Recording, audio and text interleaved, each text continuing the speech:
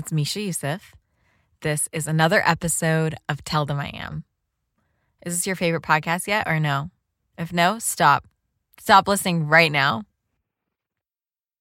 Okay, so you know how people say that our body replaces itself every 7 years? Like all our cells die and are replaced by new ones over the course of 7 years, like a credit report. I used to love this idea because I've had phases in my life where I've been really fucked up and hated who I was. Like when I've been drinking every single night, or when I lied to my friends, or when I prioritized a guy over my family. So that idea that we become a whole new person every 7 years feels like a chance to forget those shitty versions of myself. But of course, it isn't true. I think the truth is actually cooler, though. Different cells in our body have different lifespans. Like our blood cells live for 4-ish months each. Our bones regenerate every decade. And our eyes, our teeth, and our brains, they're with us for life. I think that there's something so much more spiritual about that truth. The idea that our body is constantly going through cycles of death and rebirth, but not all at once. This reminds me of these verses from Surah Naml, the 27th chapter of the Quran. Now you see the mountains, thinking they are firmly fixed, but they will pass away as the passing away of the clouds. Change is an inherent part of who we are.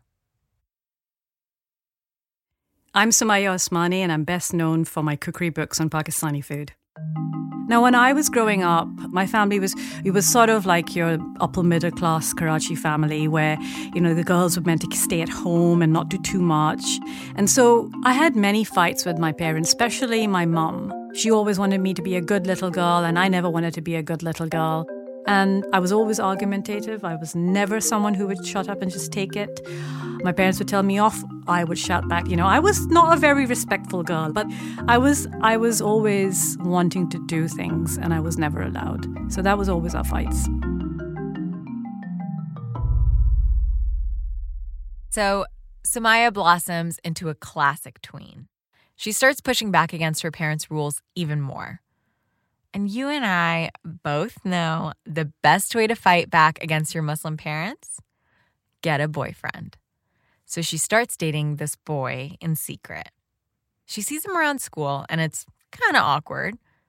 But at home, their relationship takes on a whole new dimension. Phone calls were the most exciting thing. And I used to sometimes I would hide in the house.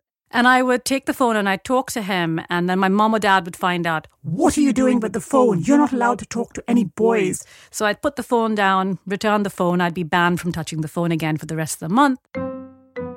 So I would go down to my grandmother's house because we lived in the same house just upstairs. And I would go downstairs to her house and say, "Oh, can I call one of my friends?" And she said, yeah, of course you can. And I would get on the phone and I would call my boyfriend for a few hours. My grandmother was quite astute. She knew that I wanted privacy, so she wouldn't ever be really lurking around. But, she went in and out of her room where the phone was, and I'd be talking to him for about an hour, and then she'd come, and sometimes she would just raise an eyebrow just to say, "Okay, you're on the phone with a boy, clearly."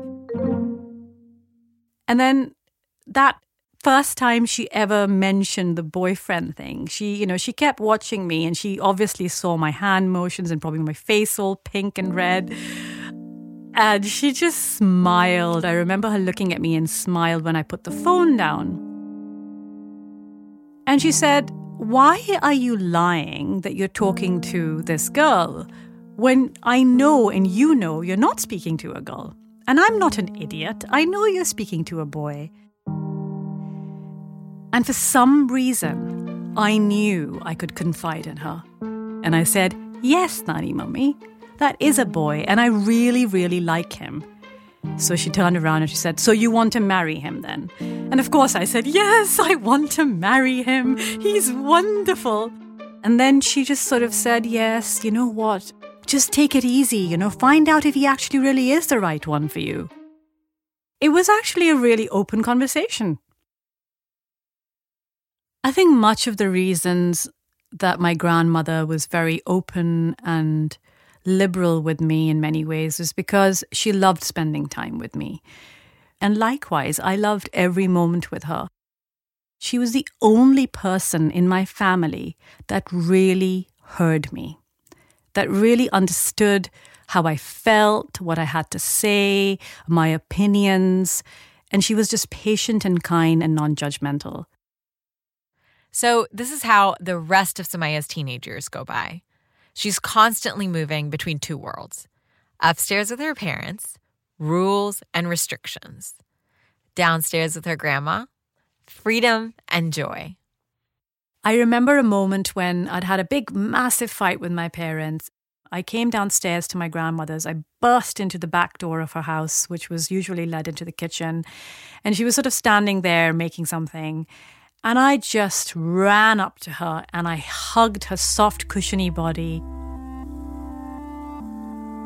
And my grandmother didn't say anything. She just smiled, she kissed me, and she knew that I was hurting and I'd had some fight with my parents. And after I calmed down, she'd give me a little hankies, her little embroidered hankies. She said, look, it's okay. And she understood how I felt, and she understood. And for that moment, I knew I was safe and I was in a place where I could always go and talk. I never thought that she would not be there. Physically, she was, much shorter than me, and she was sort of round and really soft and pillowy. And she always wore her hair, ever since I knew her anyway, in a very beautifully coiffed bun that every day she took hours to make. She'd comb her long hair that she had till her waist, and it would be this blackest of black. And it was just, every morning it was a ritual. She would comb her hair, and then she would back comb it, and then push it back really gently into this light bun, and then net it and pin it. And she always said, you have to honor yourself. And if you honor yourself, you can love people the best that you can love them. And it's that lesson about honoring herself that seeps into Sumayya's bones. She can't honor herself if she has no freedom, if she can't be herself. Years go by, but the relationship with her parents stays the same. She's more and more desperate to escape the endless fights at home. When she's finally in her early 20s, it hits her. There's this one way she can get out of the house that her parents would be down for. She can get married. I thought the ideal situation for me when I got married and the freedom that I would get would be I wouldn't have to do what my dad told me to do. I thought that, yes, I'd be out of my dad's house. He couldn't tell me what to do. And then I met the boy that I married. So right before her wedding, Sumayya's grandma had been sick. But everyone said she'd gotten better, that her cancer was in remission. So at the time when I got married, it was all a very exciting time, and I was in a total daze. And my grandmother was there for all the festivities, and she was next to me, and she was holding my hand. But I could tell that she was not well because her face looked different. She looked more sallow. I was fearful that her cancer may be back, and no one was telling me because obviously no one wanted to overshadow my wedding. When the wedding festivities ended, I went away a couple of days later for my honeymoon, and I was away for 2 weeks in Sri Lanka, I believe. And when I came back after 2 weeks, we moved in with his parents because that's what he wanted. And I was a little bit more stuck because they had expectations of me. And now someone else who wasn't my own mum was telling me what to do. You have to meet this person, and you have to do this, and you have to be seen here. And it really annoyed me. And so I was more trapped than before. Barely a week or so in, Sumayya's like, I can't do this. So she does what she always does when she needs some freedom. She makes plans to see her grandmother. I'd spoken to my grandmother on the phone, and I told her I'd come and see you. I'm just sort of settling down. And she said, yes, of course. And then a few days passed and I hadn't spoken to her. I was in my in-laws' house and the phone rang at about 4 or 5 in the morning. I heard a knock on my door, and it was my mother-in-law, and she said, "Sumaya, your nanny's passed away." All I felt was super angry at myself and really disappointed that I wasn't there. And just confusion, utter confusion. I couldn't even feel loss at this point. Shock hadn't even hit me. She died in the hospital. Her body was brought back home. And when her body came home, it lay in her bed, which was the most difficult sight of my life, because I used to walk into her house every day and she'd be lying on the bed reading a newspaper or drinking tea and having a rusk or watching television, watching WWF, which she loved, which I'll never understand. And, we used to watch Pakistani drama shows and everything. And she was lying on the same bed that she was always on, but she wasn't moving. In our culture, the women are always washed and bathed and ready for burial by the women in the family. And so when we came into the room, the ladies, undressed her, and then they took her to the bathroom. She had this small little hand shower, I remember there. She used to use that to wash her hair, and we sort of bathed her, washed all the body first with water. And after they had patted her dry, they popped her back on the bed on towels. And then they started to rub her body with this solution of camphor, which stops the body from smelling bad and preserves it slightly. And then parts of the time when they were doing all these rituals, I walked out of the room and I would go into the hall, which was right behind her bedroom. And it was like this sort of like part of the house that was near the main door. And on the floor, all these white sheets, and all the women and the men on the other side of the house are sitting and they're praying.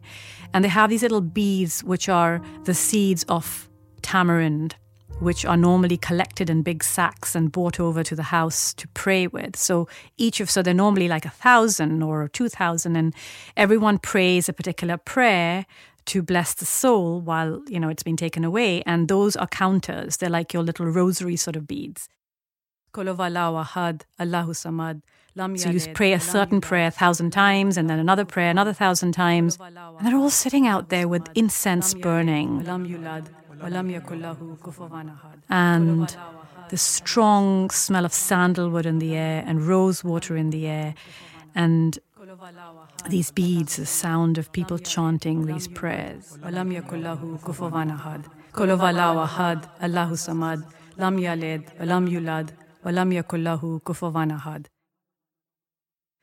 that very clearly, because that's the first prayer I ever learnt from my grandmother. So once the body was washed, it was wrapped in a muslin fabric. And then came the moment when they had to take the body away from the house forever. And my heart sank and I burst into tears, and I was crying for hours, I think. Nobody could make me stop. And that was difficult. That was a moment that I knew I lost my companion and my confidant and my friend and my grandmother and someone who was like my mom, but much more, because I could be myself in front of her more than any other person in my family. And I knew I lost so much of the support that I had. She realized that she lost the person who made her feel the most free. And that realization made her question everything. I wasn't entirely sure in 2 weeks that I was actually very happy with the man I was married to, which was ridiculous because I was on a cloud before, and everything sort of started to, it was like these dominoes started to fall in my life, and I think maybe I didn't realize it then, but my marriage started to fall apart a few months after she passed on. And I think it was because I actually realized I was settling. I was settling for something that wasn't the best for me. Something happens in Sumaya's life with her grandma's passing. A new phase of Sumaya's life begins. She leaves her marriage. She moves out of Pakistan. She gives herself her freedom. when a body goes and when you physically bury somebody, that's not the end of their life. There is a soul somewhere out there, wherever it may be. That's another cycle of their life. And so I think when my grandmother passed away, I think my life was like that. These different cycles happened and there's this new person being reborn that I had to deal with. And in many ways, I grew wings.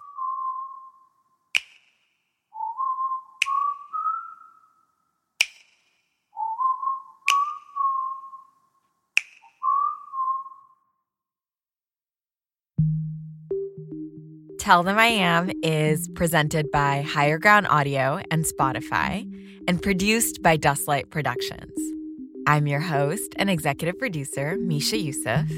The executive producers at Higher Ground Audio are Dan Fierman, Mukta Mohan, and Anna Holmes. Janae Maribel is editorial assistant. From Dustlight Productions, Mary Knopf is our executive producer. Ariana Gharibli and Jonathan Shiflett are our producers. Arwen Nix is our editor. Valeria Alarcon is our apprentice. This episode was written by me, Arwen Nix, and Ariana Gharibli.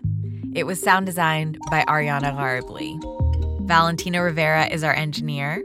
David Leinard is our composer and made our gorgeous original music. Emin Ahmed is our illustrator and the creator of our episodic art. Elizabeth Goodspeed made our amazing series tile art. Special thanks to Rachel Garcia, our development and operations coordinator. From Spotify, executive producers are Daniel Eck, Dawn Ostroff, and Courtney Holt. This podcast was originally a production of LAist Studios.